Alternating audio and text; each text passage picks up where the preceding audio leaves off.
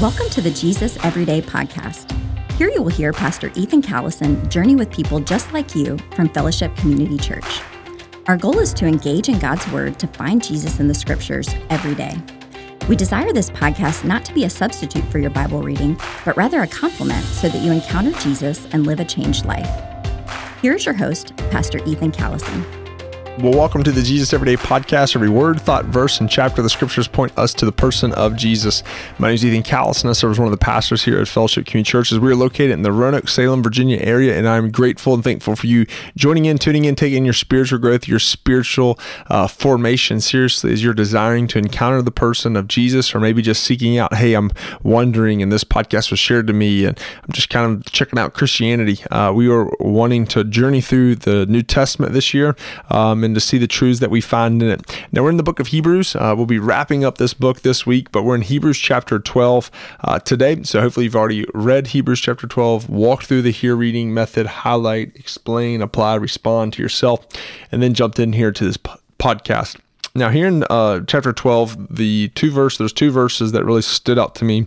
One was verse 7, and it says, and I'm reading this, both of these will be from the New Living Translation, rather than the ESV, which we normally read from. And just to be fair, my personal devotional time is out of the New Living Translation. Just something that I do is I change the translation every year, just so I'm getting kind of a different look, a different perspective of a translation. So I've read the New Living Translation, the Net Bible, the CSB, the ESV, the NIV, and the New King James has been the ones that I've read through. So anyway, chapter 12, verse 7 says, "As you endure this divine discipline, remember that God is treating you as his own children. Whoever heard of a child who is never disciplined by his father?" And then verse 15 says, look after each other so that none of you fail to receive the grace of God. Watch out that no poisonous root of bitterness grows up to trouble you, corrupting man. So in this, to explain this text, what's kind of happening here is the author is writing that there's discipline that's going to happen. There's things that's going to be in our life where God is disciplining us. And we see this in one of the most famous Psalms, Psalms 23, where it says, "Thy rod and thy staff, they guide and they comfort me."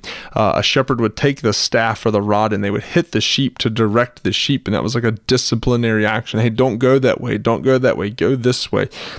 And they would guide him. And here the Father is disciplining us to guide us, not because he's an angry, judgmental God who just wants to hit us. No, that's not it at all. But a loving Father who disciplines us to get us to go where is best for us to go.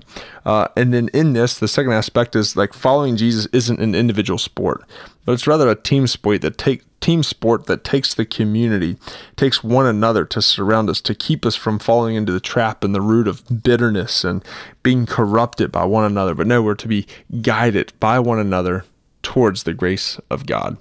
So as I move to the apply section, there's a couple of questions that I asked. Really, there's 4 questions. I think if you wanted to write these down or even just listen to each question, I'll give you a little time and pause the podcast and think through them. I think they're helpful to apply into our life to begin to question ourselves. The first is this: how have I been disciplined by the Father? Think about that. How have I been disciplined by the Father? If you can look at your life like, I have no idea if I've been disciplined by the Father, then are you close enough to know the Father's disciplinary actions in your life? Or are you just doing your own thing and living by the flesh? Second question, am I disciplining, these are for those of you that are parents, am I disciplining my child as the Father would?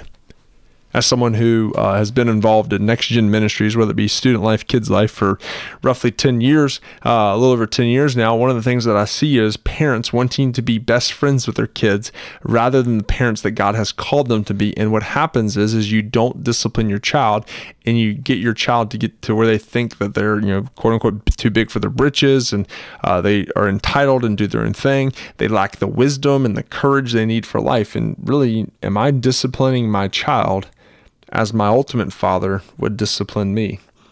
Third question to ask yourself is, who is around me? Who am I around? Who are those that I'm walking alongside of in this faith journey? And then lastly, this question I think could be really powerful.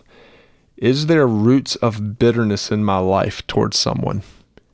If you have bitterness in your life towards someone, holding a grudge, still angry about something, still bitter towards something, not letting them know that you've forgiven them or not even forgiving them yourself, then, man, you're in a bad spot. And let us, as the text says, look after each other so that you may receive the full grace of God. Maybe today is the day you let go of that bitterness. So I just prayed, and my response, my personal R response, I said, Lord, guide me as a son first. Discipline me to purify me. Guide me as a husband to shepherd my wife and her heart to you. The bitterness that wouldn't take root.